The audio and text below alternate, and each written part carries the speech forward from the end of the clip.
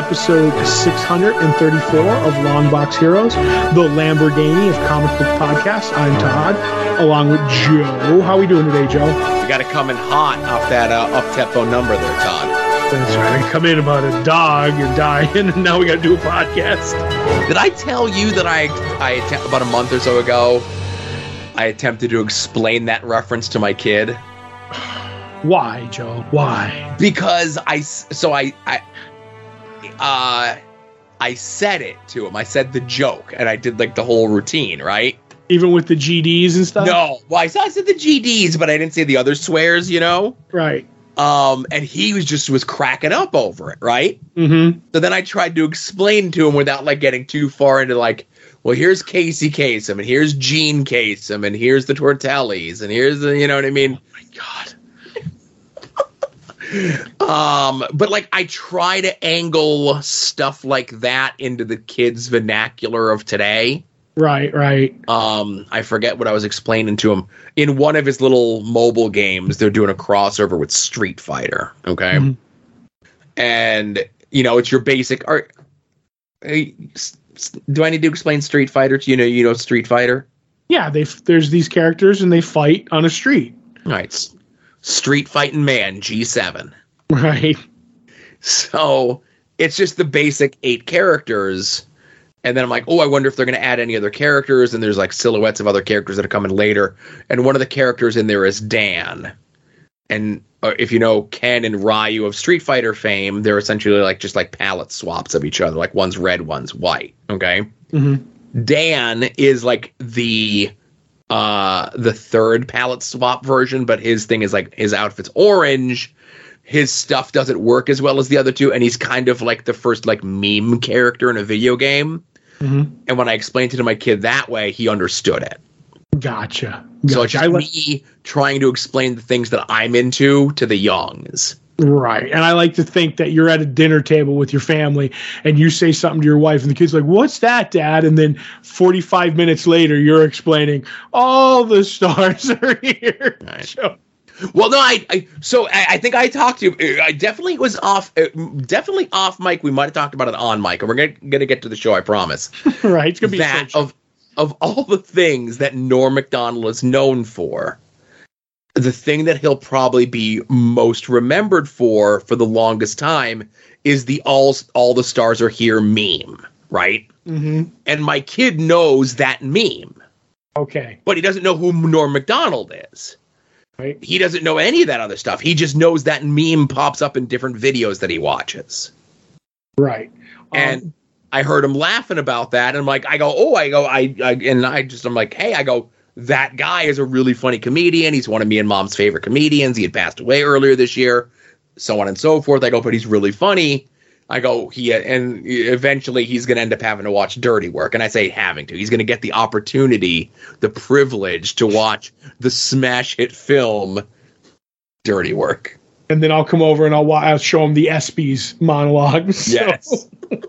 But Joe, besides all that stuff, would you like to know what's on the show today? Oh, yes, I would. Okay, in the news, something new with Mark Gruenwald that's actually old. Also, DC Universe Unlimited editions, conventions. What we read last week, which was the Human Target 9 and Once Upon a Time at the End of the World. What we're looking forward to this week. Todd and Joe have issues, the battle for second place, a.k.a. Todd and Joe Go Rogue. And finally, at the end of the show, spoiler-filled talk of the season finale of Andor. And Todd's going to, figure out whether the Guardians of the Galaxy holiday special passes the Todd, holiday special test. So I didn't know there was a Todd holiday special test. Well, there's not so much as a rigid form. It's kind of like with the Supreme Court. I know it when I see it. So, you know what I'm saying? Speaking of rigid forms, sure. Right. And weren't we supposed to go over what Todd and Joe have issues for 2023 on After Dark was going to be? Yeah, but we went long and you wanted out, so. That's true. Well, maybe we'll go over it on here. We could, or, we still have time, whatever you want to do. Or maybe we'll do it next week. I don't know. Right. All right. So it's a light news week, of course, but some interesting stuff that popped up. Many, many years ago, after the passing of seminal 80s Marvel Comics creator Mark Grunwald. He, after he'd passed away, had a portion of his ashes mixed in with a printing of Squadron Supreme. Mm-hmm. And apparently, he has some more ashes left. That's the question I have as this goes on, but go ahead. Okay. So that they are going to be doing a 100 copies. So again, it's only a few. They're going to be doing a reprint of Contest of Champions, which is another book that he worked on back in the 80s. And in that 100 print run, that's going to be available at select cons and so on and so forth in 2023. His ashes are going to be mixed in with that new printing of this as well. Right. I always thought it was cool the first time around. I got it. I understood it. But now I'm kind of the mind, like, did they have extra ashes left over? And is this something, like, do they have even more ashes? And is this something that's going to happen, like, again? I don't know. But because they did it the first time, I'm kind of cool with it because that's what he would have wanted. Obviously, he wanted it the first time. But I don't know how I'll feel about it if they do it like a third and a fourth. But, you know, hey, more power to you. Right, for sure. But it's just interesting, you know, like I knew it was a big deal when he had passed away and they did that first printing. So I was kind of shocked to see that they were doing it again. Mm-hmm. You know, nothing as far as I'm concerned tops when they put out the Kiss comic and had real Kiss blood mixed in with the ink. Right. I remember them talking about that too. And I hope if they ever do a Mark Grunwald ash infused reprint of the Captain America story, The House That Dripped Dough, I'm all in. Yes. All in. But do you remember when they were taking the blood out of Stan Lee at night when he was sleeping? And they wanted to do, like, he wanted to sign comics with it. So, like, there is a line that you can go over, Joe. You know what I mean? Right. So yeah, like, I don't know if it's like an anniversary of the book coming out or whatever it is, but you know, they're only doing 100 copies and it's only a single issue. So again, how many ashes do you really need? You know? True. Maybe it's just like a sprinkling. It's right. It's probably just a sprinkle, you know, just a dusting of a ashes. Light dusting of ash over the ink pot. Yes, exactly. So last but not least, like I said, it's a lean news section. A couple months ago, we had mentioned, it was right before New York Comic-Con, actually. DC rolled out their DC Universe Infinite Ultra. Right, rolls right off the tongue. Where they changed things to you could read stuff on their digital platform a month after it comes out in stores, where I think Marvel is still like 6 to 8 weeks later, depending on the title. Right. And they just announced a couple things with it. One, that the initial introductory price of the $99 for the year is coming to a close as of this Sunday. And I'm going to guess that's probably going to end up being the cutoff, because one of the perks to it is it's very similar to the way that the Marvel one is set up, where you pay for the year and you get a bunch of like exclusive merchandise, and it'll be like a Marvel Legends figure of like Daredevil in the yellow costume that you could only get through this, right? Mm-hmm. Whereas the DC Universe Infinite Ultra thing was, if you signed up for the year-long thing, you got an exclusive edition of the Death of Superman 30th anniversary, right, with an exclusive cover that you could only get through this, right? And we might have talked about it on the show. I know I definitely talked about it with our local retailer, that I was wondering, like, if there's going to be a cutoff on this. And obviously it seems as though December 4th is going to be the cutoff for it. So if you're waiting on it, go sign up. But the other reason I mentioned it is, as of this week, they just added the entire catalog of Vertigo books. Yes. And I know some stuff was there, like, kind of piecemealed, you know? Right. And I think Sandman might have already been on there, but this is literally everything else. Right, all the one shots, all the like mini series that weren't Neil Gaiman and stuff like that. Right. So all the like holes in the series are being filled in. Overture, Dream Hunters, any of the crossover stuff, but then like the rest of the Vertigo back catalog is being added as well. So it's a huge dump of stuff. I don't know if they have a free trial. I don't know if you care about this sort of stuff. Just for ease of use, I would say this is like quite a deal, Yeah, it is. I mean, and especially like right on the heels of the 30th anniversary, you know what I mean? That's really cool. So I'm looking over it, and there's one in here that Voices. I try to think of the name of it. I can't find it, and that ticks me off. But it was a Paul Chadwick one. You know what I mean? And oh man, it's killing me now. But I'm surprised it's on here because I follow Paul Chadwick on Twitter, and it's one of those things that went back to him. Oh, it's called Gifts of the Night. I was about to ask. Yes, it was in 1998, 1999. I was scrolling through and I couldn't find it, but that's one of them that reverted to him, kind of the deal.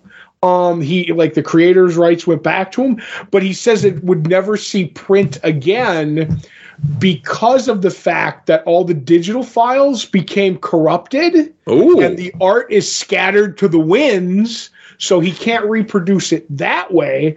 So I'm wondering how it's actually on this, if you know what I mean? Yeah, for sure.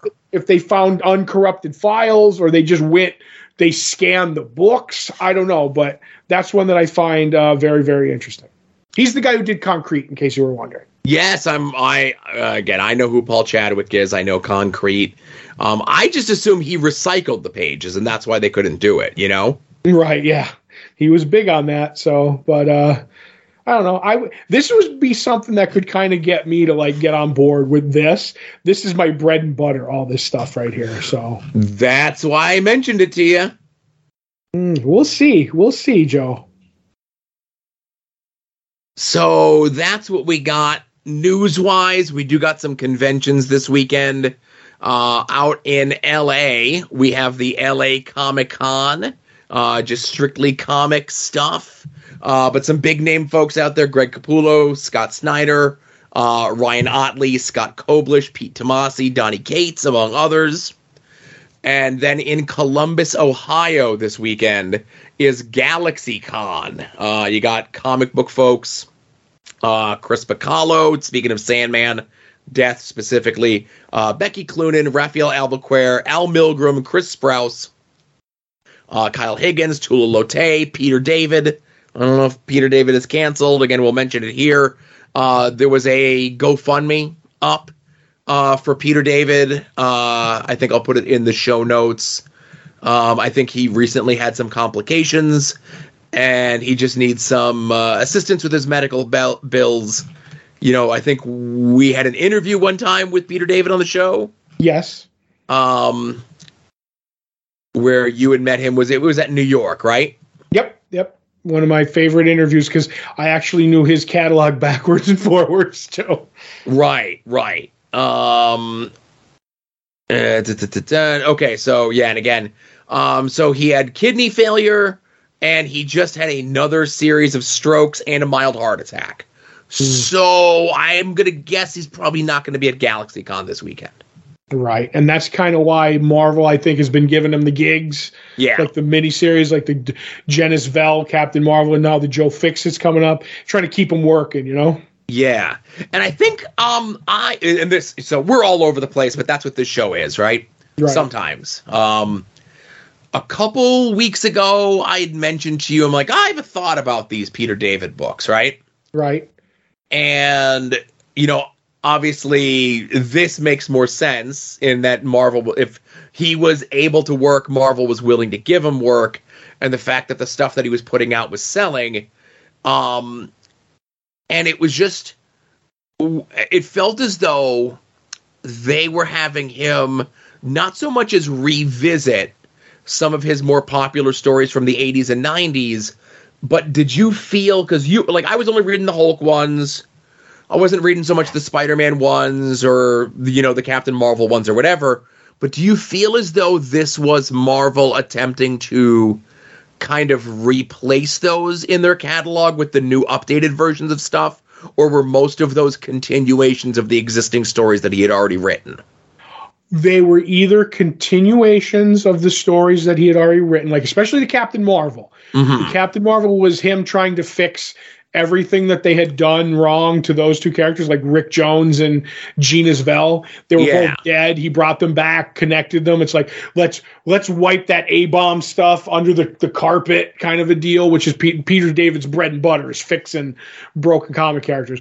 And then all Maestro was just the bridge between his end of the run of Hulk and the beginning of Future Imperfect. So I was like, he had those stories, but my take on all stuff like this is when they do stuff like that, they either give these guys work or they put their stuff in like heavy reprint, like, oh, here's all Peter David's Omnibus, and here's Peter David's like greatest hits on the Hulk, or I'm trying to think of who it was, Jim Starlin, we're going to put out Shang-Chi stuff, not just because the movie's out there. It's like, you know what, we can't give you a bigger cut of the movies, but because you created these characters, we'll keep these reprints in and giving you work to give you checks instead of giving you a piece of the action on the movies. That's where I stand 100% on this.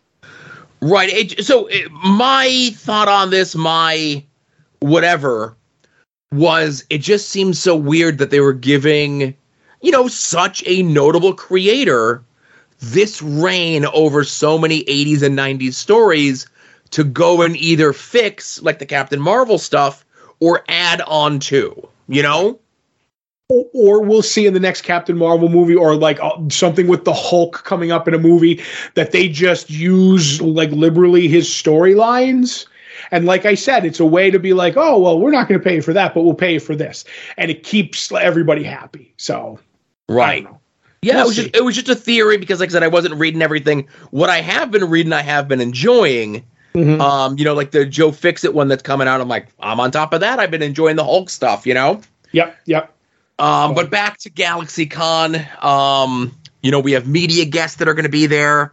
The entire non-jailed people from the Smallville cast are going to be there. Right. A smattering of people from the Legends cast are going to be there. Right. The Clerks 3 cast are willing to show their face in public again. Not including Rosario Dawson. She's allowed to show anything she wants, anytime she wants. Mm-hmm. Jodie Whittaker is going to be there. I'm sure you know who that is. Right, the 13th Doctor. Right, and Barry Bostwick is going to be there, Todd.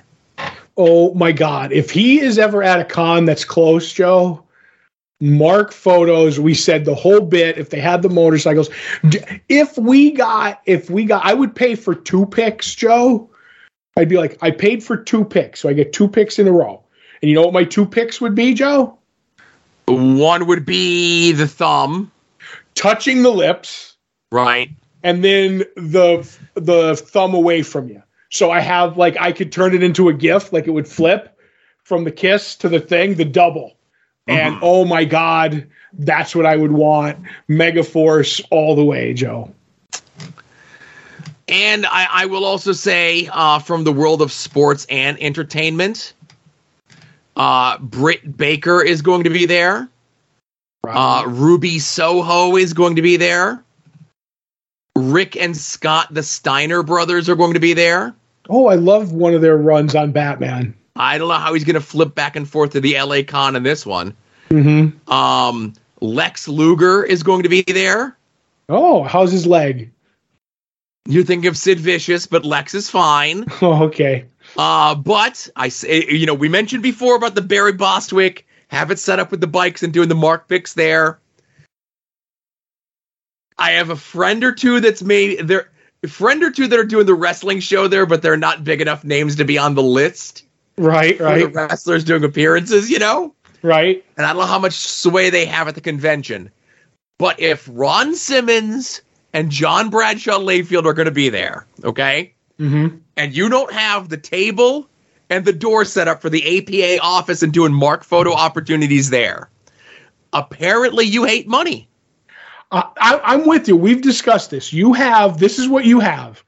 You have the door, the kegs all around, and then you get to sit at a poker table with them. You don't even need the kegs. You need a table. Right. You need the two of them sitting at the table. You come down, you sit in between them, and the door is behind you. You want to have the cards. You want to light up a stogie. You have the empty beer cans there on the table. It's perfectly staged.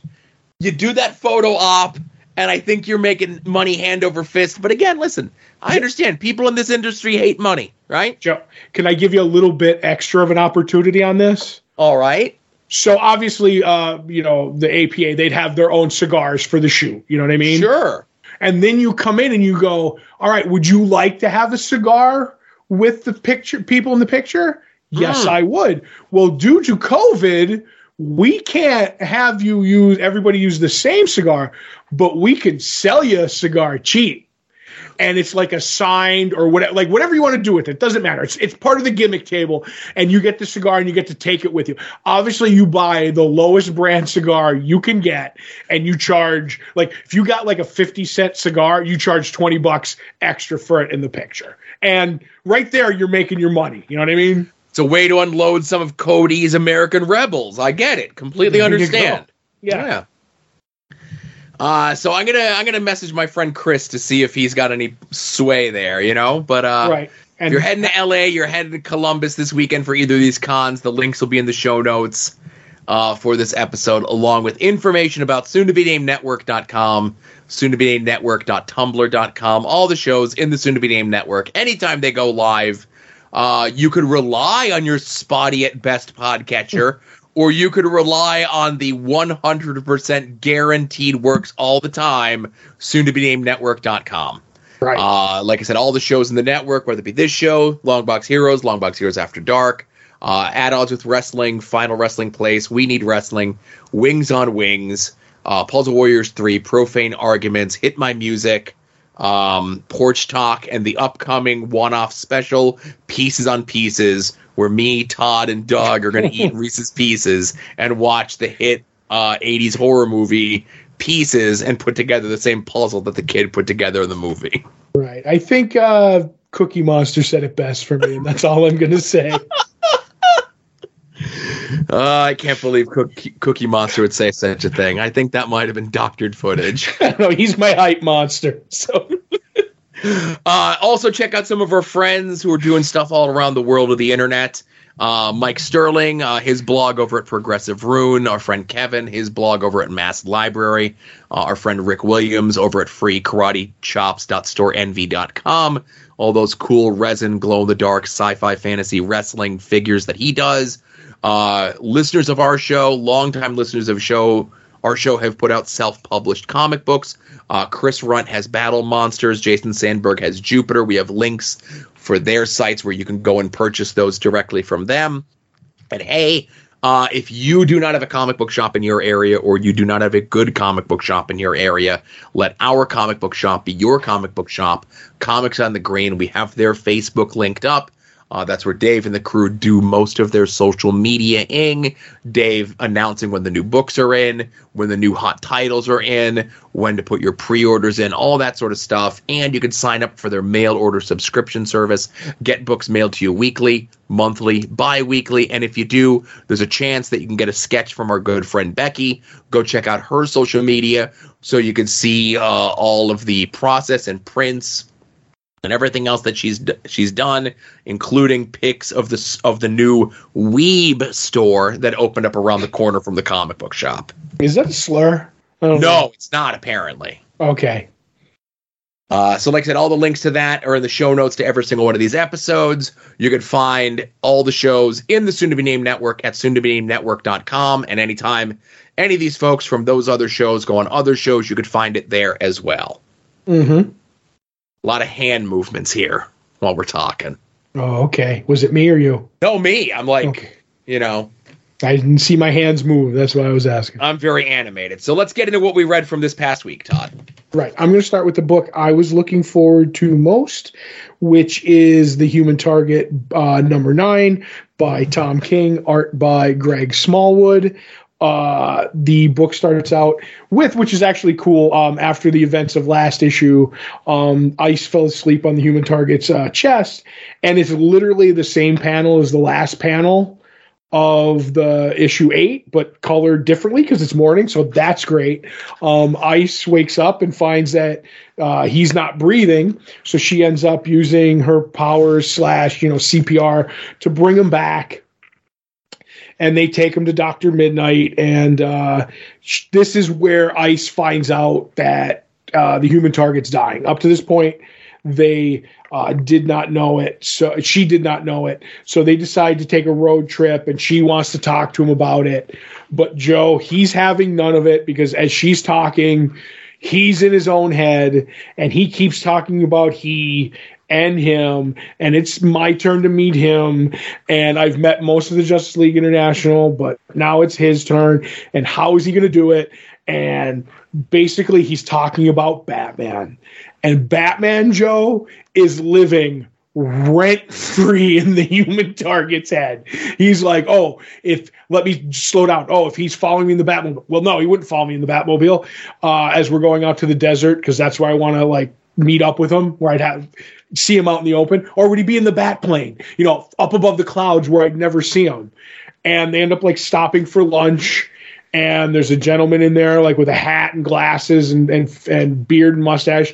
He's like, well, if he's going to meet me, this is how he would meet me. It's Batman. He goes and he has an interaction with that person. Joe, that person might not be Batman. So he takes off. Ice is getting angrier and angrier. And they end up crashing in the desert, and she makes an ice house, which just looks exactly like her house, which is so gorgeous. As I say, Greg Smallwood's art throughout this, Ice's facial expressions. I don't know. He's given a certain guy with the initials KM a run for his money on how she looks. And in the end, he realizes the reason Batman may not be running into him, there's a reason. And it may take everything that we know for the past couple of issues and throw it on its head. And I love this issue. And if you get the Greg Smallwood cover, as you always should, buy the cover with the person who's doing the interior, that cover represents so much, so simple, of him standing in the shadow of Batman. This might be one of my favorite, I'm doing air quotes, I'm moving my hands, appearances of Batman in a comic ever. So, Todd, as I was reading this, I have the question for you. Right. What's worse, to have Batman coming after you, or to think Batman's coming after you? I think it's worse to think about it, because if he is coming back for you, you're going to be unconscious soon, and you're not going to have to worry about it. Mm-hmm. If you're thinking about it, he, like I said, he's living rent free in your head. I mean, you're just constantly, and the plans that Human Target has made to he's thought so hard about what he's going to do, to get his, his shot in, if be it. This was brilliantly done in a world of Batman appearances, Joe. Yes. This issue was great. Greg Smallwood, the way that he draws Ice, I know that you had mentioned giving your boy Kevin Maguire a run for his money regarding this. I think Kevin Maguire, or I think Greg Smallwood does Ice and most of the ladies in this book way better. There's yes. There's a realism that also, continues keeping them as comic book characters. There's, especially with a character like Ice, there's a warmness to them that the dialogue doesn't even need to assist with. The facial expressions that he gives them. Obviously, Kevin is known for his more exaggerated, over-the-top facial expressions, where especially in this book, I think Greg Smallwood is doing things much differently to much greater aplomb in this book. Mm-hmm. And, this was a great issue. Like I said, seeing Chance just being absolutely beside himself, thinking that Batman is waiting for him around every turn. And I would say the only thing that would be worse than Batman being after you or thinking that Batman's being after you is you trying to think what Batman would do if he was after you and trying to stay one step ahead of him. Mm-hmm. That's a surefire way to go insane. And I think that is the secret origin for, I would say, 99% of all Bat villains, in that they commit a crime, then they're like, oh no, Batman's gonna get me. Now I need to figure out how to not have the Batman get me. And then they go insane trying to do it. And then they look at themselves and they go, now I'm in the second best rogues gallery in all of comics. Well, and that's fantastic. Not yet, you ain't. Right. But I will say this one last thing about the art. I'm with you on Greg Smallwood on especially Ice, because in this one she finds out like he's dying and she's having the conversation. She's in the car next to him. And like, even when she thinks she's dying, when Greg Smallwood draws Ice unhappy or sad, it's beautiful and it breaks my heart.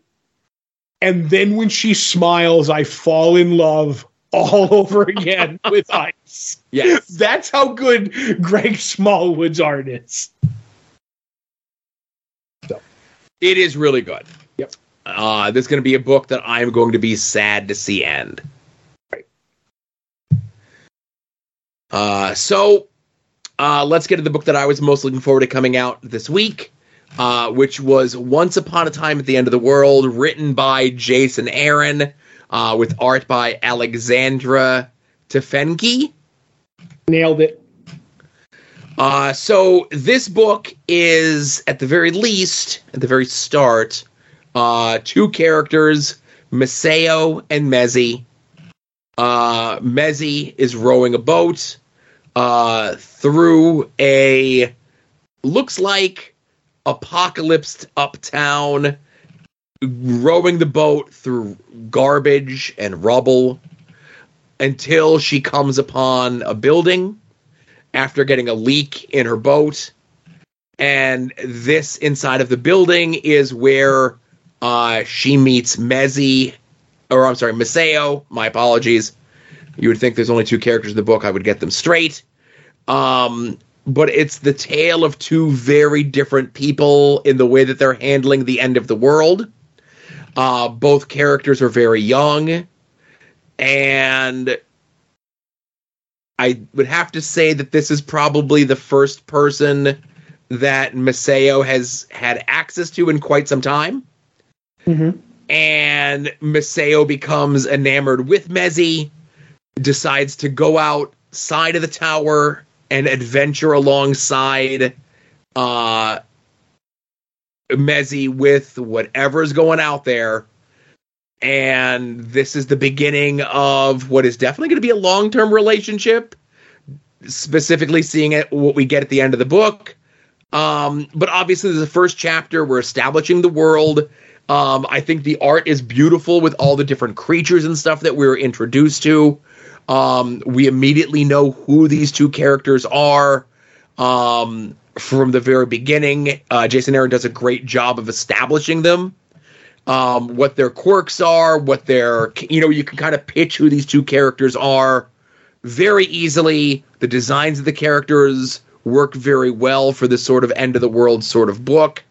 And, I thought it was a fun first issue, but obviously it's Jason Aaron, so I'm going to be on board regardless. Yes.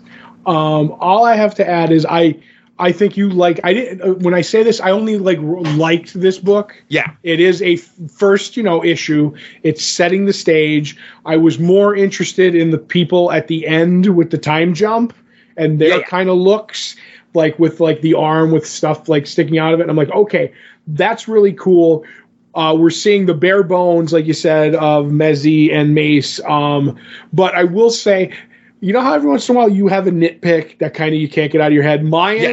There was one nitpick is when Mace shows up after Mezzi leaves, and they're like, "Oh, I'm gonna follow you and I'm gonna go adventure with you," and they're like, "Oh, just this person's not gonna last long, so don't worry about it. You're not gonna get attached." but they have that big unwieldy pack of stuff on their back. Yes. And I get it. It's all useless. I'm looking at it. There's literally a banjo in there, Joe. There's a electric fan. And I'm like, I get the joke. There's tennis rackets. There's golf clubs. There's a sewing machine. Yeah. But I get it for the gag, but I can't believe someone could, like, they climb up on a car and they walk, and I'm like, nope. I get the gag, but I don't like the execution of it.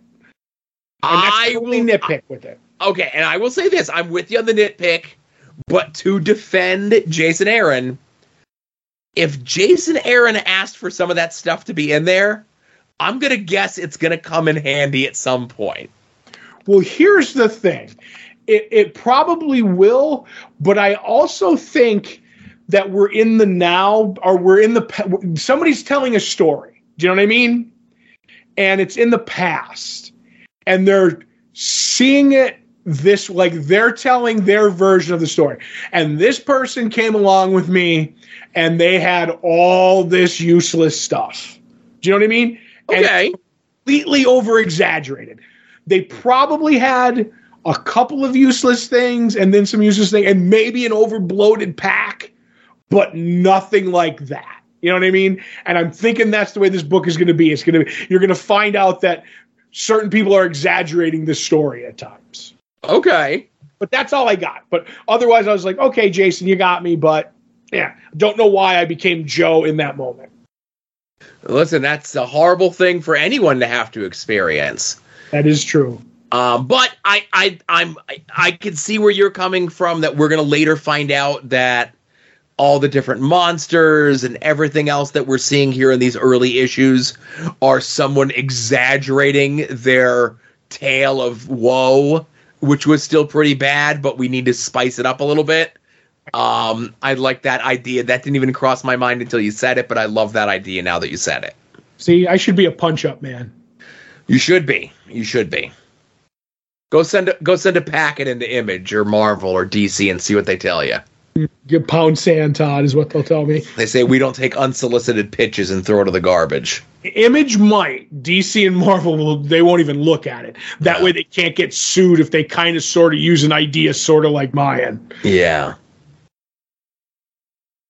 Didn't I see, and you could answer this better, and again, it's going to be one of those shows, Jimmy Palmiotti was talking the other day, and he had mentioned that he has the rights to G.I. Zombie, right? Yes, that reverted back to him. Right, and that reverted back to him, but I think... He said they were doing new ones soon. Yeah. And I think he had also said that there was some other book or pitch that he did years and years ago that is now coming out as a movie that he's not involved with. Yeah, something called like Ballerina or something like that. And he went down the list of, here's all the things. It was him and I think maybe Gage, Christos Gage, was talking about it. Mm-hmm. Of like, oh, my character is this and that. And they're like, and I, pitched it to this movie studio and they really liked it, but they didn't take it. But here's their movie and it's like all the things. And I was like, oof, that's tough. Yeah. That's kind of where I was going with that. Yeah. I'm just trying to see if you can find it. Yeah, I'm just trying to see if I could find it real quick, and I don't think that I can. Jimmy talks a lot, so he's I like Jimmy Palmiotti, but he's someone who's on Twitter quite a bit, Yeah. Let's just say what Todd said is correct, right? Right. Oh, okay. So yeah. Hang on. It's a Lionsgate movie that's coming out as a John Wick spinoff called Ballerina, and then Jimmy says shop the screenplay called Ballerina around about an assassin sniper out to find the people that killed her father for about 15 years to every studio. Written by Chris and Ruth Gage based on my original story. Someone liked the title and the themes of the movie. And he just said, this happens all the time, by the way. Sometimes by accident and others, ... Right. I wonder what he's implying, Joe. Yeah, I wonder what he's implying indeed. Yeah, that's all. So, just be careful with your pitches out there, everyone. Right. Make sure they're all strikes. Mm-hmm. Oh, no, wait, that's American cricket. That's right. So that's what we've read from this past week. Let's get into what we're looking forward to coming out this week. If you head over to longboxheroes.com every Tuesday around noon Eastern time, we put up the poll post, which is a link to all the books that are coming out this week. Whether you get your books in print, whether you get them digitally, whether you get them sent to your home, however it is, you get your books, be forewarned, be forearmed, know what's coming out this week. Todd and I attempt to guess what the other is most looking forward to coming out this week. Todd is currently in the lead over me with 4 correct guesses, with only about 5 weeks left in the calendar year. We shall see how this year ends. So, Todd, what do you think I'm looking forward to coming out this week? Is it Justice Society of America #1? It would be a Justice Society of America #1, which is the book that I think you are most looking forward to coming out this week as well. Yes, I'm wondering if this means we can only... I can't lose, at the worst I can tie, maybe? So we'll see. Mm-hmm. Written by Jeff Johns, art by Mikkel Janine. I love me some Justice Society. I know a lot of people are like, just give me the old timers, give me the pre-crisis guys. And I'm a sucker for all of them. Any and all of them. Give me All Winners Squadron, give me Infinity Inc., give me the Johns era, give me any of it. I just love these characters. We kind of ran hot or cold with that Golden Age one-shot. I think we both loved the Stargirl book. Let's hope this leans closer to Stargirl than the Golden Age book. I'm with you. But I'm looking forward to it, Mm-hmm. And because this is a 5 Wednesday month, no Marvel books for me this week, which is a rarity of late. Right. I don't think I have any Marvel books either. Yeah. So while you're over at longboxheroes.com, be sure to check out all the other stuff that Todd and I have done, whether it be past episodes of this show, past episodes of Longbox Heroes After Dark, and the current ongoing, almost to an end saga, Todd and Joe Have Issues, a.k.a. Todd and Joe Go Rogue, a.k.a. The Silver Standard, a.k.a. The Battle for Second Place. We all know The Flash has the best rogues gallery in all of comics. Todd thinks that Batman is the second best. I know that Spider-Man is the second best. We put together a list of the worst of both of their rogues galleries. Listener of the show, Grinch McScrooge, put together a big giant bracket, put them all together, and here we are now, Todd, down to the final 4. Mm-hmm. Because moving on into the next round for the Spider-Man bracket, in what I would say is an upset, and I would say this was definitely you influencing the vote, Alosha Craven moves on to the finals. Thank God, because I thought Video Man was going to be like Penny Plunderer. Uh-huh. And hey, what I just said, vote for, so-and-so. I thought we were allowed to do that. I didn't know. You're allowed. Listen, you're allowed to do whatever you want.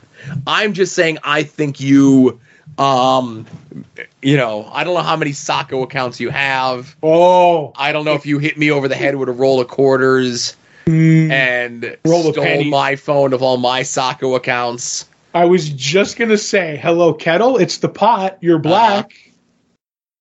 Listen, and I will say to you, and I'm not one of these people that swear on my whatever, but I will give you my phone next time we see each other. I will let you log into every account that's on my phone, and I will show you that I only vote from my account in any of these polls. I do not vote from any other account in any of the polls that we do. I don't either. I will say I maybe try to get Adam to do Porch Talk, but that's not me. Uh-huh. But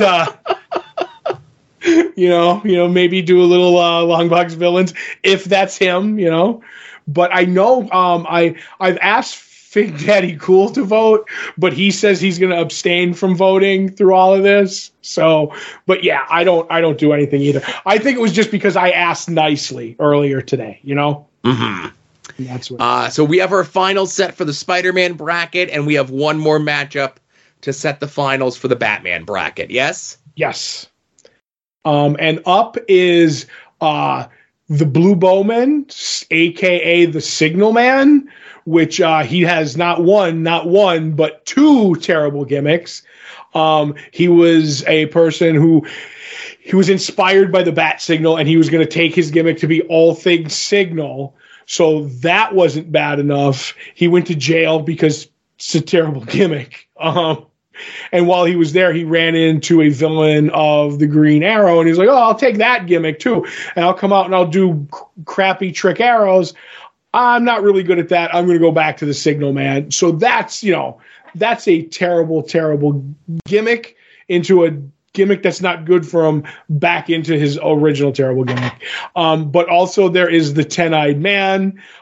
His powers are he can see out of his fingertips, out of each of the fingers, so that he has like 10 eyes, but he's blind in his regular eyes.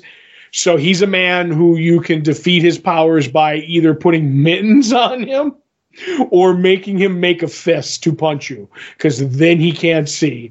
So he's pretty bad, and he has maybe one of the worst costumes in this whole run of characters. So which one are you putting your support behind, Joe? So this is tough. Just like we had. So it'll be. I'll say this. I'm putting my support behind Blue Bowman. Mm-hmm. So that the finals for the worst Batman villains is a low-rent Green Arrow villain taking on a low-rent Golden Age Green Lantern villain.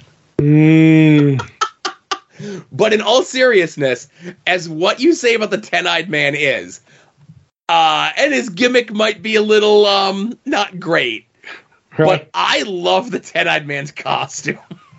Stop it. Like, unabashedly, I think that's fantastic. You know what I mean? Like, there's no, like, you see him and there's no mistaking who that is, right? It's very literally eye-catching. You know what his gimmick is. You know his whole deal. He doesn't need to have a sign. He doesn't need to tell you his origin, what his powers are. You see him coming down the street and you're like, I know this guy's deal. I'm going to let him go. I'm going to let the man go through, you know? I'm with you, Joe, but his costume doesn't even have 10 eyes on it. But you still know what his deal is from his costume. It looks cool. I like the costume. I'm not even joking around. I think it's a good look, and I think I may have said this before, but we are one Chip Zdarsky written storyline away from 10-Eyed Man getting a Kite Man reevaluation in the 2020s. Right, sure. I still say Kite Man is lame, but the voters don't agree with me. Right, so. Listen, you could say all you want about Kite Man being lame. He's a multimedia superstar. He's in video games. He's in cartoons. They named a popular Peanuts character after him. Stop it. But I will say this. Everybody who says, like, oh, Kite Man's so cool because he's in that Harley Quinn cartoon, all they do is bag on him because he's lame. That's how it starts. Oh, okay. So you get, your street cred by people pooping on you. Yeah. I got it. Then you must be the greatest guy in the history of the planet, Joe. Let's not go crazy, but sure. Okay. Oh, you got me there. You got me heated for a moment. All right. Well, let's move on. While you're over at Longbox Heroes, of course, there's different ways that you can support us. You can go to our little store there and buy shirts and pins and stickers with our fancy logo on them. And I'll be honest with you, we have a TeePublic store. They don't tell me in advance when sales happen. They give me like 12 hours notice. It says there's a sale going on right now for the next 12 hours. And then right before the sale ends, they send me an email that says, we're extending it for another 4. So I don't know when there's a sale going on at TeePublic, but you can get a bunch of different designs inspired by this show, After Dark, We Need Wrestling, Final Wrestling Place, a bunch of other shows on the network, on anything and everything from cell phone covers to notebooks over at tpublic.com/longboxheroes or tinyurl.com/ I think LBH store. I don't know what it is. TeePublic, Longbox Heroes. You can also help us out and get something in return by signing up for our Patreon. As little as $1 a month, you're going to get 2 bonus shows a month from Todd and myself.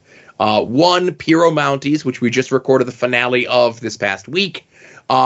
which is looking at the films of independent filmmaker Mark Pirro, and Previewing the Past, where we look at 30 years ago, this month's previews catalog. We're getting ready to roll out December 1992 here shortly. And we are going to be doing a special in the December movie slot of announcing what we're going to be doing for 2023 and kind of going over the list of what movies we'll be looking at. You also get full color, high quality, professionally done scans of those previews catalogs that we talk about on Previewing the Past. All that for $1 a month, $5 a month. You get all that stuff 2 weeks before everyone else. And you get After Dark 2 days before everyone else so that you can listen to these shows in the correct listening order. Right. You can also help us out. Oops, sorry. Nope, you're good. You can also help us out by making a purchase, any and all purchases, through our Amazon affiliate link. It's the banner at the top of the page at longboxheroes.com. The link is in the show notes to every single one of these episodes, no matter where it is that you get these episodes. Does not cost you anything extra. Amazon calls it an advertising fee because if it was not for us, you would not know that Amazon exists. I call it the thing that makes Todd happy at the end of the month when he gets his cut of the money. Yeah. Again, it was, the beginning of the holiday season, so we had a ton of stuff purchased, and we do thank you all, of course. Somebody purchased a 2023 day-to-day calendar featuring the Peanuts characters, one of the characters named after Kite Man, of course. Right. We had Dark Tower #6 Kindle edition. Somebody purchased a 4-pack collection of the Dragon Ball movies, not Dragon Ball Z. This is Goku when he was a little kid with a monkey tail. Baby Goku. Right, Baby Goku, which was the inspiration for Baby Grogu, right? Somebody also purchased John Moxley's audiobook, which is a great listen and read. Somebody also purchased a Kate Bishop hoodie to cosplay as Hawkeye, Right. Somebody purchased the Lego Ninjago Jay's Thunder Dragon. Somebody also purchased the following Transformers toys: Generations War for Cybertron Ultra Magnus, Generations Legacy Skull Grin, and Generations Legacy Point Blank and Peacemaker figures. Oh, the John Cena Autobot. That's a good pun there. I like that. Right, he's Peacemaker. It's got to be him. Somebody also purchased on Blu-ray Bayonetta, which is, I guess, an anime of some kind based on the video game of the same name. And this is the second or third time in as many weeks that somebody purchased Eternals on Blu-ray. And I'm telling you, I don't know if that's a real movie or not. I think you may want to double check your receipts, So I think it's a glitch, and or someone is just trying to complete the whole run of Marvel movies, if that exists. If that movie exists, right. And then somebody also purchased Iron Maiden Somewhere Back in Time, the best of 1980 and 1989 picture disc vinyl. So thank you for all of those really cool purchases. Hopefully I did not spoil anyone by proxy's holiday gifts. Right, hopefully. Also, someone who's hooked up their Comixology through our Amazon click-through have purchased Once Upon a Time at the End of the World #1. I hope you enjoy that. Batman Earth 1 Volume 3. Conan Chronicles Epic Collection Shadows Over Kush. Conan Chronicles Epic Collection Blood in His Wake, which is a great title. Batman Mystery Casebook. Amazing Spider-Man 14, and finally 8 Billion Genies #6. I hope you enjoy them all. And I just want to throw this out here. I know young Josh, who works at the comic book shop, lamented that he just got into reading the current run of Amazing Spider-Man, and they're doing a big giant crossover with X-Men. Mm-hmm. And then he shows the list of all the books that you need to get. And Josh, I say this to you. Do the same thing that I am. Just read Amazing Spider-Man. Don't read anything else. Don't give them the satisfaction, Josh. Don't give them the satisfaction. Don't give yourself the headache and agita of reading an X book in 2022-23. Do you remember when we used to have the Mutant Minute? I do. I was actually just talking to the gentleman who does the Mutant Minute this morning. He's doing well. Used to do the Mutant Minute. Used to do the Mutant Minute. Exactly. Because if he's doing it somewhere else, that's gimmick infringement. Right. I think he's very busy. He's got a very high-powered job in whatever country he lives in. And I don't want to give that away. And Portugal? No. Okay. That's you. where the Mutant Minute gentleman lives, you live in luxury and you're part of the problem. When you're causing the problems, you go to Portugal. Gotcha. Slow boat to Lisbon, as we always say. So thank you, everyone, for any and all of your purchases through the Amazon click-through this week, this month, this year, this whatever. Every bit is greatly appreciated. Mm-hmm. And I would be remiss if I did not throw this in here, of course. There's only a few weeks left with the poll post. Todd and I attempt to guess what the other is most looking forward to. There's more weeks left in the NFL football season. And I just want to point this out, Todd. I'm in 29th place, up 1 from last week. You're in 21st place, down 1 from last week. You're still eating my dust, Joe, so okay. I'm good with that. That's all. Okay. I'm just a little closer than I was last week is all I'm saying. It only counts in hand grenades and horseshoes is close, Joe. Okay. All right. Leading you down a primrose path to, I don't know, something here. Right.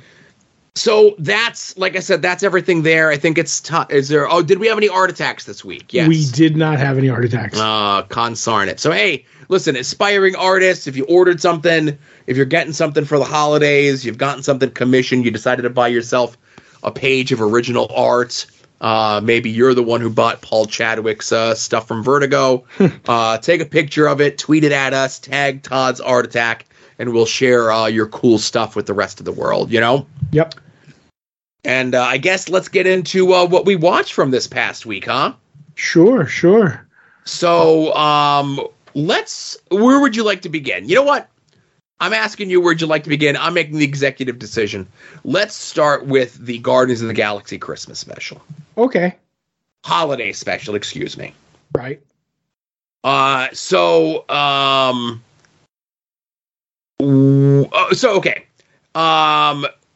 If you saw the trailer for this, you know what this is about, okay? Mm-hmm. Mantis and Drax go to Earth to get a gift for Star-Lord, who's sad because it's Earth Christmas, right? We get like a little cartoon, a rotoscope thing. I don't know if you saw Jimmy Pistol, a.k.a. James Gunn, was tweeting out some of the stuff, how they did that. No, I didn't see all that. So it was very much supposed... Well, let's come back to that before we get to the plot of this. So Mantis and Drax go to Earth to get a Christmas present for Peter Quill, and the Christmas present that they get for him is Kevin Bacon. Because of all the stories that Star-Lord has told, they think that Kevin Bacon is the person that he played in all of the movies that he was in, most specifically Footloose and Tremors, I guess, right? Right, because he's the most famous hero on Earth, according to Peter Quill. So we get all the other Guardians in this as well. Not all, but close. Who's missing? Gamora. Isn't spoilers, everyone? Isn't she dead? No, she came back through time travel, and because she came back from time travel, she didn't love Peter Quill anymore. Oh, that's right. And that's part of the reason he's heartbroken is because Gamora has left, because they now own, with the money they made somehow, they own Nowhere, the head of the Celestial. Right. And she's like, oh, she's gone, so. Like I said, that just shows you how my mind works. I thought she was dead. That's all. I got you. I'm just watching this a little closer than you are, that's all. Yeah, you do that. Mm-hmm. But I will say, I watched the trailer, and that was too much. I should have went into it blind. Once there was a song at the beginning, right, which I thought that song was a lot of fun. Yes, it was. At that point, I knew that we were going to get Kevin Bacon singing by the end of the episode, and lo and behold, Kevin Bacon sang a song, and my wife goes, "Oh, I didn't know Kevin Bacon was a singer." I go, yeah, and him and his brother, they have a band. It's called like the Bacon Brothers Band, Mm-hmm. But I thought this was fun. I thought this was very lighthearted. I feel as though this was more of a vehicle to put Mantis over than anything else. Obviously she's introduced in the Guardians of the Galaxy 2 movie. I don't feel as though we really got a good feel or connection with her character, especially with the way that her powers work. But this did so much more than her previous appearances in any of the Marvel Cinematic stuff to make you care about this character. And I think that's the most important takeaway from all of this. Right. And we end up finding out that she's actually Quill's half-sister. Right. So that's kind of like, in the end, that's the greatest present you could get of all. And this hit a lot of the high notes for me for like a holiday/Christmas special. One, and maybe I'm treading on some dangerous ground here, Joe, is they're not afraid to make it a Christmas special. You know what I mean? Yeah. That's kind of the reason that I like in the past couple of years of reading comics, like nobody does a single issue of like The Flash or Batman or like whatever, and it's or Superman, and it's Christmas themed. It's like, we're just going to do a holiday issue, and it's usually $9.99, and I don't mind, you know, all of it being included, because it's literally a holiday book. It's a Thanksgiving book, and then they have a Christmas story, and they'll have a New Year's Eve story, and a New Year's Day story, and they'll have a Kwanzaa story, and they'll have I'm trying to think of like other holidays in there, but you get what I'm saying. Where this was like, well, we're just doing a straight Christmas special. And in it, you know, you try to give a gift. Maybe it's not perfect, but in the end, it's the friendships and blah, blah.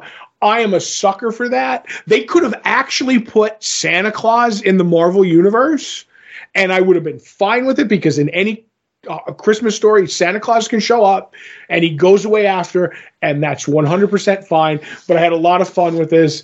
Rocket Raccoon finally got Bucky's metal arm, which I thought was fantastic. You know what? I'll come back to that, and I'll come back to the animated stuff. Go ahead. Right. But all around, like, I thought like that kind of stuff is what a holiday special is good for. And I will say this, now that James Gunn is jumping companies, I'm almost worried that he blew up his spot by doing a holiday special, because I now want to see him do the Lobo paramilitary Christmas special, Joe. That's right up his alley. So, but anyway, that's all I got on that. I'll let you finish up. Okay, so there is a DC Christmas special this year. Not a holiday special. It's called DC's Grifter Got Run Over by a Reindeer. Okay. And it's a straight... Is it a $9.99 book? Yes. Is it a ton of different stories? Yes, but it's all Christmas stories. I'd have to look over that. I guarantee it's not all Christmas stories. It comes out this week. Go thumb through it with your grubby mud and cookie fingers at the comic book shop. I'm guaranteeing you there's a Boxing Day story in this. Oh, my and it's going to star Wildcat. Oh, no, that's okay then, right? Right. So what they did with the animated sequences, because there's bits in there where... So a lot of this Christmas special is misunderstandings, right? Whether it be Drax and Mantis misunderstanding who Kevin Bacon was, Kraglin misunderstanding that story when they were kids, in regards to young Star-Lord trying to put up the Christmas tree, and Yondu's reaction to it and everything else like that. He wasn't there for the rest of the story, you know? Yep. That initial song, which was great, which was their the aliens musicians interpretation of what Christmas is, and Star-Lord like just reacting to like all the stuff that they're getting wrong, but it was the opening credits. It was a great moment. So they went for a Ralph Bakshi like look to the animation, but what they did was they actually filmed live action stuff and then just like did the animation over that. And the only alterations that they did was like the special effects. Of course, like Rooker wasn't in the full makeup. Sean Gunn wasn't in the full makeup. The kid who they had playing young Star-Lord, they just gimmicked him up in the animation to look a little bit more like, what's his face who plays Peter Quill? What's his name? Chris Pratt. Yeah. But they did like a rotoscoping technique to do so. I just recently learned what that was. But anyway. That's right. So I don't need to explain to you what that is. No. 2 days ago, I would have had to.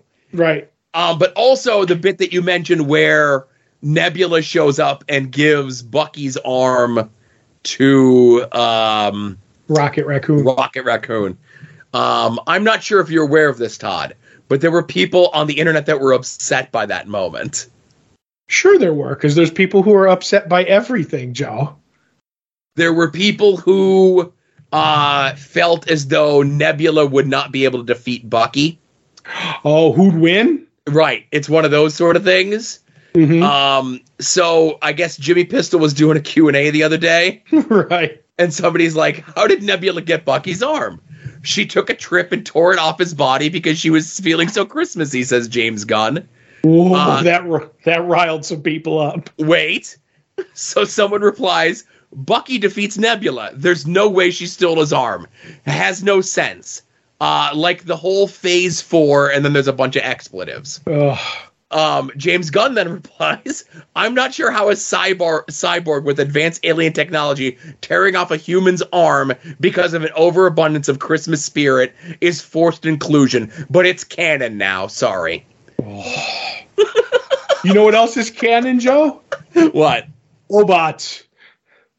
Okay. Oh, that's right, because Drax apparently has heat with Psykill of the GoBots. Well, all GoBots, because a GoBot killed a family member.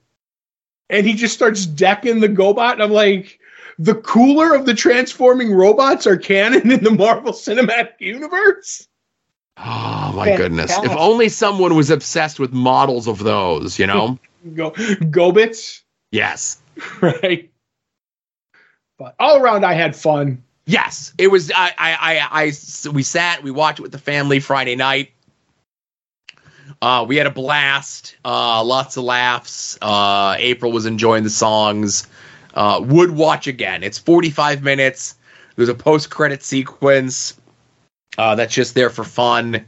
Vin Diesel got a paycheck. What more do you ask? What more could you ask for, you know? Trans-Siberian Orchestra playing in it, but that's about it. Right. I just learned what they are this weekend, you know? Like rotoscoping and Trans-Siberian Orchestra. Yeah. But, apparently it's a Scritty Politti side project. I didn't know that. Scritty Politti. You heard me. I did hear you. So is that everything with Guardians of the Galaxy? Yeah, let's. I'm going to let you lead the charge on Andor. How about that? Right. Guess who watched Andor about an hour before for the second time? Not me, because I only watched it about an hour beforehand for the first time. Right. So the show starts out with this kid, the kid who is the son of the junkyard or whatever you want to call it, the shop that Bix worked at, building something. And his father was the one who was hung when they were interrogating Bix. So I can't imagine what he's building, Joe, but it has a lot of wires and flashing lights. So we'll see. It's something for the Christmas tree. Right. So Deidre, you know, with the plan that Andor is going to be there for the funeral, she shows up on Ferrix. Zan from last episode, I even have names. This is how much like notes I have for this episode. He was the guy who Andor called, and he was the one who basically informed him that his mother's dead. Zan finds Brasso, and he's like, Andor called. And he's like, what did he say? And he basically gives him, I didn't talk to him. It was a short conversation. But I told him his mother's dead. He's like, do you think he'd be stupid enough to come here? And Brasso's like, whether or not, you keep your mouth shut. Like, forget you even know anything. So the guy who originally Andor owed money for in the first episode, I think his name is Nurchi, he ends up seeing them talk, and he ends up taking Zan to the bar and basically like discussing like poor, you know, Marva and Andor and everything. And like he basically let slip because he got him a little drunk, and now he knows he's coming. So he's going to end up like outing Andor to the Imperials. Cinta, who is watching for Andor for Lucian, ends up seeing Korv, who's Deidre's second in command here, and then when she realizes that the upper ups are kind of here and things are going to get out of hand. Cut really quick to Mon Mothma, who is picking up her husband in the car, and they have the chauffeur. And like I said, Joe, stop me if at any point you want to. You know what I mean? Mon Mothma is talking with her husband. He gets in, and she basically says, "Can we have some privacy?" to the chauffeur, who does not he keeps the microphone on, and he ends up listening to them talk about, she's like, I know you're gambling again. And they end up having a fight. And he's like, I'm not gambling. She's like, you are gambling. And I thought we talked about this. You can't do it here on Coruscant. Go someplace else. It looks bad for me. He's like, whoever's telling you this is lying. And if you tell me who told you, like, we could figure this out, and they're trying to bring you down. She's like, no, just stop gambling, and I'm worried about where you got the money, and blah, blah, blah. She's setting up her husband for the fall, for the money taken out of her accounts for the rebellion. And the driver immediately rats her out to the higher upper-ups. Go ahead. All I got is jokes. Go ahead. Are you Mon Mothma's husband, the drunken gambler? Yes, and who might you be? Okay. That's a good one. But I actually... He comes into the car with just the open beverage, tanked, Right. Can you imagine this tanked up loser in a hover car, Joe? But anyway, so I'm down with Mon Mothma's character in this. Now she's starting to play dirty, but in the end of the episode, she ends up actually introducing her daughter to the mobster's son. So as much as people bag on the Mon Mothma story, I'm all in on that kind of stuff. So Cinta and Vel finally see each other after the whole season of being separated since the heist, the money heist. And it's funny because Cinta's all in and Vel's kind of taken back, and she wants to be with her. But you could see that she's kind of hurt that, she's in full, Cinta is in full spy mode. So I'm hoping maybe if we'll see Vel kind of not like the rebellion after a while. Right, because Vel had that moment last episode with Luthen's assistant. Right, with Luthen, and I think that definitely soured her for the whole situation. Yep. So, because we've seen people rat out the rebellion. I'm wondering, and we have a guy who is in the Empire who turned good. Before this is over, somebody on the good guy side is going to the Empire. You know what I mean? Right.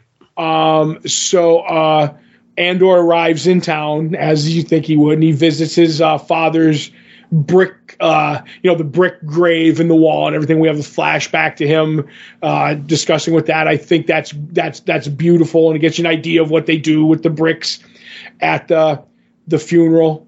And he ends up going to the junkyard place or whatever, and he runs into Plaga. And that's the guy who had the ships and stuff and everything, and he was letting Andor borrow stuff. He ends up explaining everything that's happened so far on Ferrix, and he basically gives him the rundown, especially about Bix. So Andor is kind of he gets out of there, and they hide him, and he's listening to Nemik's journal. While we're getting bits and pieces of other story, and Nemik's talking about oppression, and all it takes is the rivers will rise up on the banks. Very well written. This manifesto would make me fight. Great moment. Right. So not the best moment of the episode, but up to this point, great moment. Fantastic. Yeah. Obviously when Nemik gives the journal all those episodes previously to Andor. Andor kind of takes it begrudgingly, right? Mm-hmm. And now here we are at this point where these words ring true. And Andor is not so much as drinking the Kool-Aid because it's not that sort of thing, but he definitely believes the stuff that, the time and however long has passed from the heist to now. Right. Andor believes this stuff that at one time he poo-pooed. Right. And if these words don't get him through the door, Joe, there's words that are coming up that push him through it. Words? Words. So that happens now. Deidre is looking over the funeral area / trap because she wants Andor alive because there were no survivors from the Krieger trap. And she's like, we need live bodies to, and the guy who's in charge of the ISB, he's like, that you don't see what this is. This was to wipe the taste out of the Emperor's mouth. We slaughtered them all because we don't want the Emperor poking around here. You know what I mean? Right. So she's upset. She's like, well, that even makes her want Andor alive even more to get at Axis, if you will. Right. Let me see. So Luthen comes to Ferrix, so like all the players are showing up, and he's there straight up to kill Andor. So now Brasso meets with Andor, and Brasso gives him the message from his mom. And this is another great moment where he's like, I should have been here. I should have never left. I should have took her with me. And he's like, she said you were going to say all this. And she said, you're the fire. And, you're the spark. And eventually maybe, like you'll burn bright kind of a deal. And my favorite line of it, he's like, and I got dusty onions when Brasso said this. And she told me to tell you that you could do, she loves you more than anything you can do wrong. Like all the wrong you could do, it will never counteract the love. And Joe, if this doesn't push, these words don't push Andor through the door, maybe there's another one down the line. But this is all building with Andor. And Joe, at this point, I have goosebumps talking about it. And this episode just keeps building. And also he tells him where Bix is. He's like, when we have friends in there, he's like, all right, well, I'm going to try something. And Brasso's like, all right, I'll handle your mother's funeral arrangements, which is great. Now, Joe, Cyril and the sergeant come to town, and in a scene that will be studied and dissected and discussed for ages, they exchange hats, Joe. People on the internet are losing their mind. Why did they exchange hats? I'm watching this. I'm rewinding this like the Zapruder film. I don't care.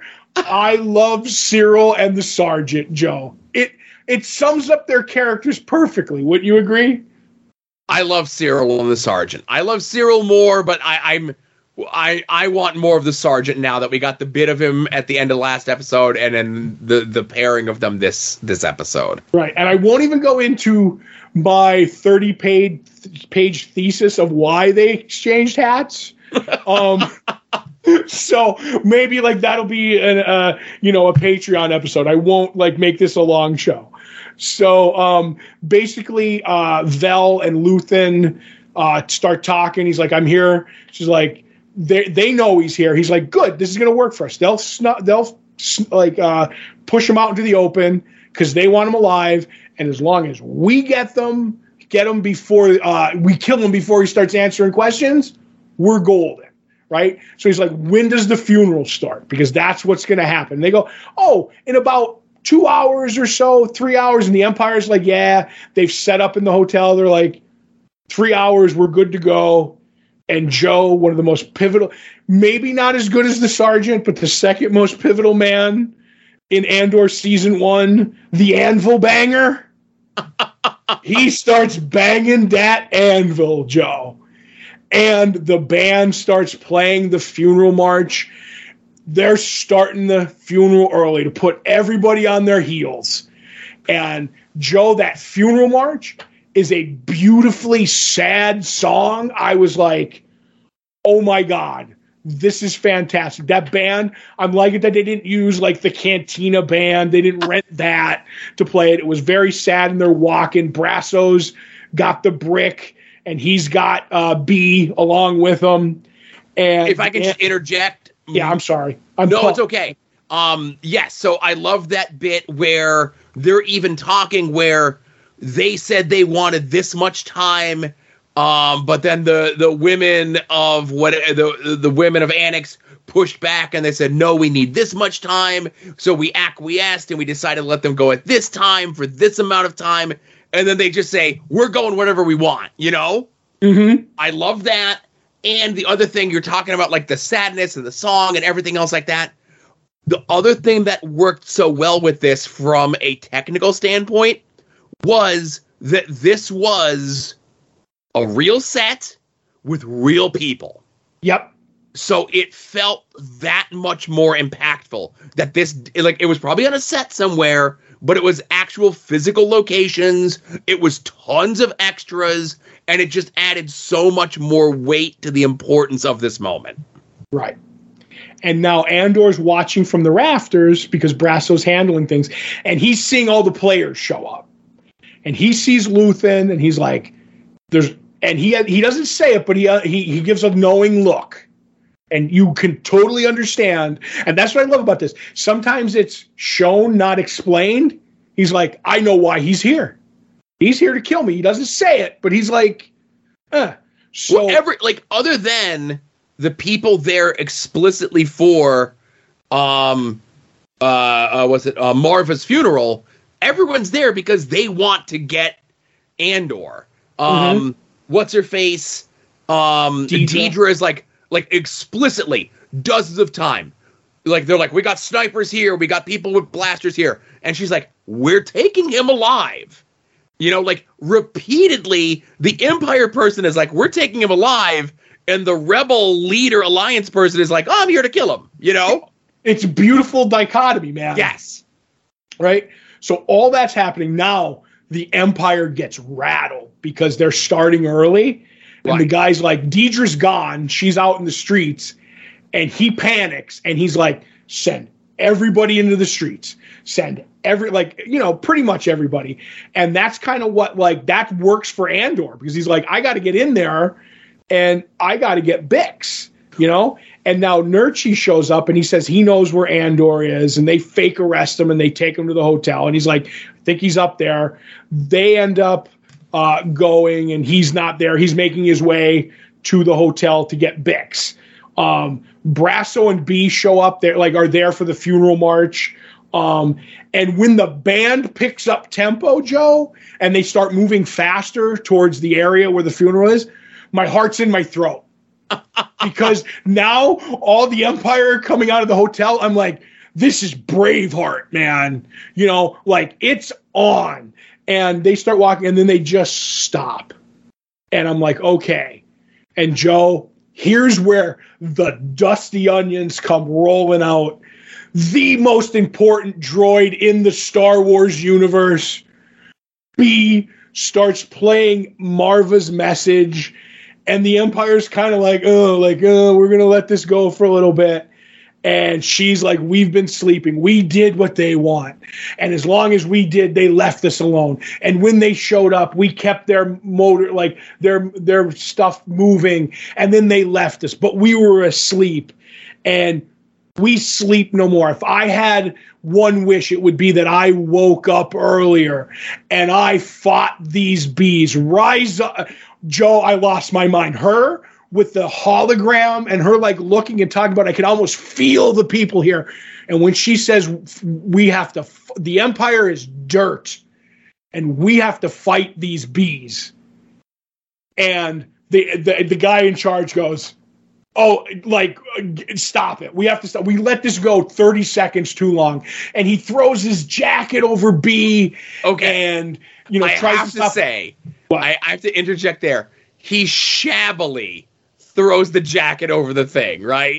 Right. It's so lazily. It's like, I'm gingerly going to place the jacket here, and it's going to kind of sort of touch the side, but it's still going to show enough, you know? Right. If he really wanted to, he would have thrown it right over and everything, you know? Anyway, only nitpick about the episode. Right. I don't care because this scene is so good, Joe.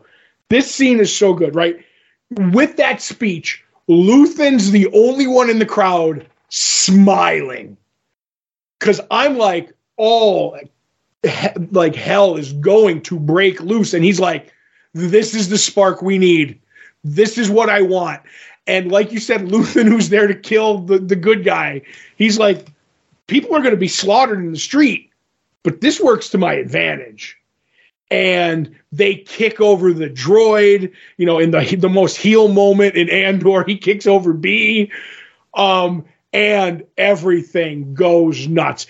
And my man Brasso, I am full on with Brasso taking down Empire guys with Marva's brick to the face. Yeah, that was awesome. You tell me Marva wouldn't have loved that, right?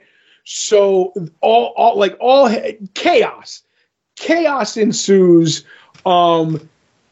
Andor breaks Bix out as like the kid throws the grenade. Like he goes in and he gets her in the thing. The kid finally's had enough from the fight, and it's chaos. Like laser bolts are flying, blasters. He throws his bomb. The bomb hits a tank, knocks out more like grenades. It goes up, kills people in the hotel. I think it killed the guy who ratted out Andor. If not, I hope it did. Cyril and the sergeant get knocked. Deidre's running around. It's all chaos. Deidre gets attacked. She loses her blaster. Cyril ends up saving her. And so I want to just say, I'm sorry. So she loses her blaster in whatever's going on, right? Mm-hmm. Then, with the pipe bomb thing that goes off, right? Right. So then there's a bunch of like chain reaction explosions that happen. Mm-hmm. And one of the chain reaction explosions, it's about to take out Deidre. And Cyril is right there to save her from one of the explosions. Yep. He's all in, man. And he ends up taking her in this little room, and she ends up like trying to attack him. She's like, "It's you." He's like, "Yes, Cyril." And she's like, I should she's shell shocked. And Joe, if there's no more George Lucas moment, it's poetry because it rhymes. Is Deidre and Cyril have had their both biggest L's on Ferrix, and she knows what happened to Cyril. I'm not going to say they're like Cyril loves her. I don't think Deidre loves him, but this is going to be what cements their relationship. And this place is terrible, and what happened to you happened to me. Do you know what I mean? I thought they were going to kiss there, but I'm glad they're saving it for season 2. Right. So while all this is going on, the head Empire guy goes, "Get up in the anvil and knock that anvil guy out of there," because like he's rallying the troops with it. Joe, when he kicked that stormtrooper in the chest, Brasso kicking people in the chest, the anvil kicking people in the chest. Just a lot of chest kicking in this. When he went out the thing, I'm like, give me my anvil guy playset with the action figure because I'm buying it. Andor gets Bix out. Brasso. So that's the thing. So like, there's this, and I forget his name, the second in command guy under Deidre, right? So he sends the guys, and one lone stormtrooper goes up there. They're not good enough marksmen to try to shoot into that thing to take out the anvil guy, right? Mm-hmm. So one lone stormtrooper goes up, and as you mentioned, the anvil hammer guy kicks him, and then you just see the long shot of the stormtrooper doing the fall out of the tower, right? Right. And like as you do that, like you pan back and you come to that second in command guy, and you could just see a look on his face of like, we're doomed. Yes. The only thing that could have made that scene better was if there was the Wilhelm scream as he went out the window. Yes. Right? So all this is going on. Brasso grabs the kid to save him because they want to kill him for throwing the bomb. And he drags him away, and they end up dragging B away. And one of the daughters of Ferrix goes with them. Vel ends up finding Cinta, who's killed the other spy who was on Ferrix, because she realized, she's like, I'm just going to kill him on the way out because. Yeah, because they were kind of following each other. Right, they were playing cat and mouse. She allows herself to get caught by him so that she could get him in the alley and like double, triple stab him. Right. So they go back and they're going to get away. And Vel is like, "Oh my God, Cynthia, you're bleeding." She's like, "Everything's fine." He's like, "That's blood." And one of my favorite lines, anytime they use it in any movie or every TV show, is, "It's fine. It's not mine." You know? And that's when like Vel realizes like she just killed somebody in cold blood. You know what I mean? So that's great. They end up going to that guy who helped, Andor with ships to find his sister, and Brasso, a daughter of Ferrix, and the kid who threw the bomb.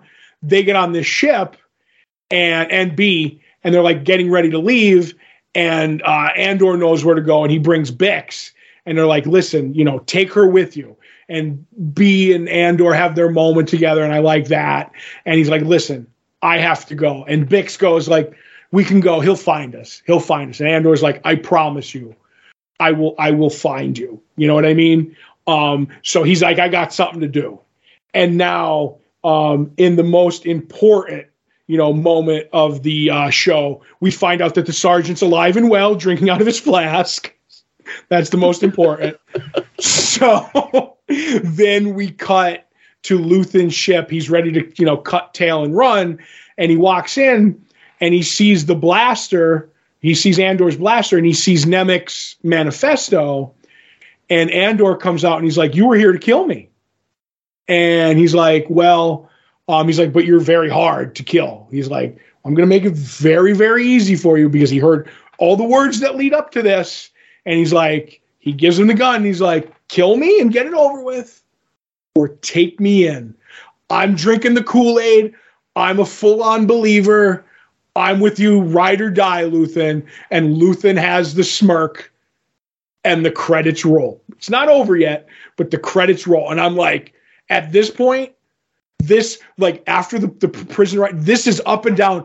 This is a perfect season of TV. There's not a wasted moment in this show, Joe. So I agree with you.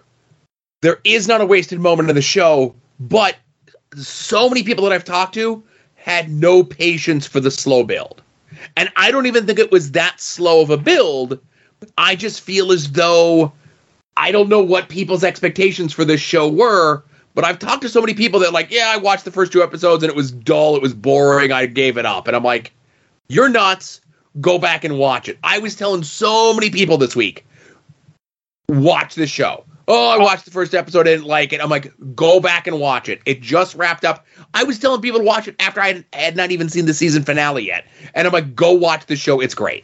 Yep. I watched the season finale, and I immediately went to Scott, who's a big, Star Wars fan. He loved Rogue One. That's one of his favorite movies. Right. I really liked Rogue One, too. I know I'm in the minority on that. A lot of people and I'll discuss this. I've talked this with a couple of people. I firmly believe you are wrong on that. I think, and this is just my take on that. With that, I'm wrong? Yes, that a lot of people disliked Rogue One. Oh, okay. I think, did you see a podcast where 2 guys didn't like Rogue One? Because I'm going to go by, and I know it's not a metric that you can go by all the time, but it's very, well received on Rotten Tomatoes. And all I ever saw was people talk well about it. I don't know where you get people didn't like Rogue One. I honestly don't. I have seen a lot of people with, and again, I'm with you. Listen, I'm with you. I'm looking at Rotten Tomatoes now, and yes, there are other podcasts and video shows and YouTube shows that all bury it and say outside of whatever the second of the new prequels was, that Rogue One was the worst. And I absolutely disagree. Okay. But I'm just saying, that's why I kind of go by that. And like, where everything I've heard, I've only heard good. There is bad. There's always bad. You know what I mean? But I'm the opposite of you. So I can't wrap my mind around that thought. So I'm just doing that. But sure. Yeah, I try to get it. I'm like, you loved Rogue One, Scott. I'm like, you're going to love this. There's no Jedis. There's no magic. I'm like, and after this thing, I'm like, you're going to love, I don't want to hype this up too much, but you're going to love it. And then I tried it with another person, Josh, who's another one. I said, Josh, there's 2 episodes of, putting people in place. And then 3 is where the action starts. He goes, I don't want to watch a show where I got to wait for it to be good. And I'm like, it's not waiting. It's good. Then it's amazing. And he's like, if I got to wait. I'm like, all right, you're out. Who do I tell next? And I'm like, just these people who are on the 2 episodes that it was boring. I'm like, I don't know. If it's not pew, pew, pew right out of the gate, I don't know. So, but. Yeah, I don't know. I don't know what ruined Star Wars for a lot of people, but I feel bad for the people that have had Star Wars ruined on them, because they are, whatever your opinion of things are, they are doing their best to course correct. Mm-hmm. But I think there's a lot of people that have just kind of given up. Right. But, I think I'm going to be, I can't see myself not being a Star Wars fan forever. Yeah, and I mean, will I say this? What do I think ruined Star Wars for some people? I honestly think it was at least The Last Skywalker or whatever it is. Right. That movie was, now when I say pretty bad, I'm not the guy who's like, it was an abomination. I know too many people who tell me that. I'm like, it was a bad movie. I didn't like that one. I don't think Last Jedi was that bad, and I like The Force Awakens. Do I think over the three they're strong movies? No. The last one is really bad. But I think that did it, and then the TV shows, like maybe The Mandalorian they liked. I think the Boba Fett was weak to people, but I definitely think it was the last movie that put the stake in the heart for some people. But I'm honestly of the mind, like, if you watch Andor, I think you'd be back in, Yeah. But so then post-credit scene, which they've never really done with Star Wars they've done it with Book of Boba Fett and stuff like that. But we end up seeing the parts that they were building on with Andor and everything were the big gun on the Death Star. So basically Andor was building the thing that is eventually going to kill him. Yeah, I think we all kind of knew it had to do something with the Death Star, right? Whatever they were building, and we had joked, we were like, we hope we never find out what those parts are for, right? Because I think we knew what the parts were for. Yeah, and it was a fun reveal. Andor's great, man. Makes me want to go watch Rogue One like right now. I honestly think, I don't know how they're doing. There's definitely a season 2, and I don't know if that's going to be, if we're getting a season 3 or that's going to be all 5 years. Because I was mistaken. They said there was going to be a time jump, and I thought it was going to be this season. Right. But whatever happens, I'm going to watch all of Andor. Like when they say this is the last season that leads into Rogue One, I'm sitting down and I'm watching all of Andor, then watching the new season, then I'm watching Rogue One, if I live that long. So technically there was a time jump, but not as big as you think. Like when Andor first goes into the prison, right? They did a thing where it was like it was like a month later. Right, but I was thinking because they have to do 5 years in this show. Yeah. That they would do like, oh, here's a year in 6 episodes and here's another year in 6 episodes. Like I honestly thought when he went to the prison, it would be almost a year, and that would eat up time and it'd be like, all right, all we have to do is just push everything forward. So we'll see, whatever. But when Andor comes back on, I'm first in line to watch it on my Disney Plus that just went up this week for me. They sent me the email notice, so. Oh. Good timing after the season finale of Andor. Yeah, you don't feel so bad that the price Exactly. But I think that's it. And then we have Stargirl next week, and then maybe 2 more episodes of Stargirl, and then nothing till February, right? I believe so. We don't have anything, which will be nice. Yeah. So, and again, it depends on when in February, because I know Mandalorian and Ant-Man 3 are February. Right.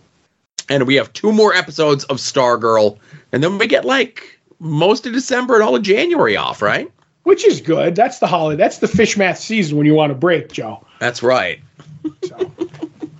Keep these shows actually short. How about that? Yes. So, hey, thanks everyone for listening. Hope you enjoyed the episode. I feel great. This was episode 634 Long Box Heroes. For Todd, this is Joe, saying we'll see y'all here next week. Remember, be a faucet, not a drain. Woo!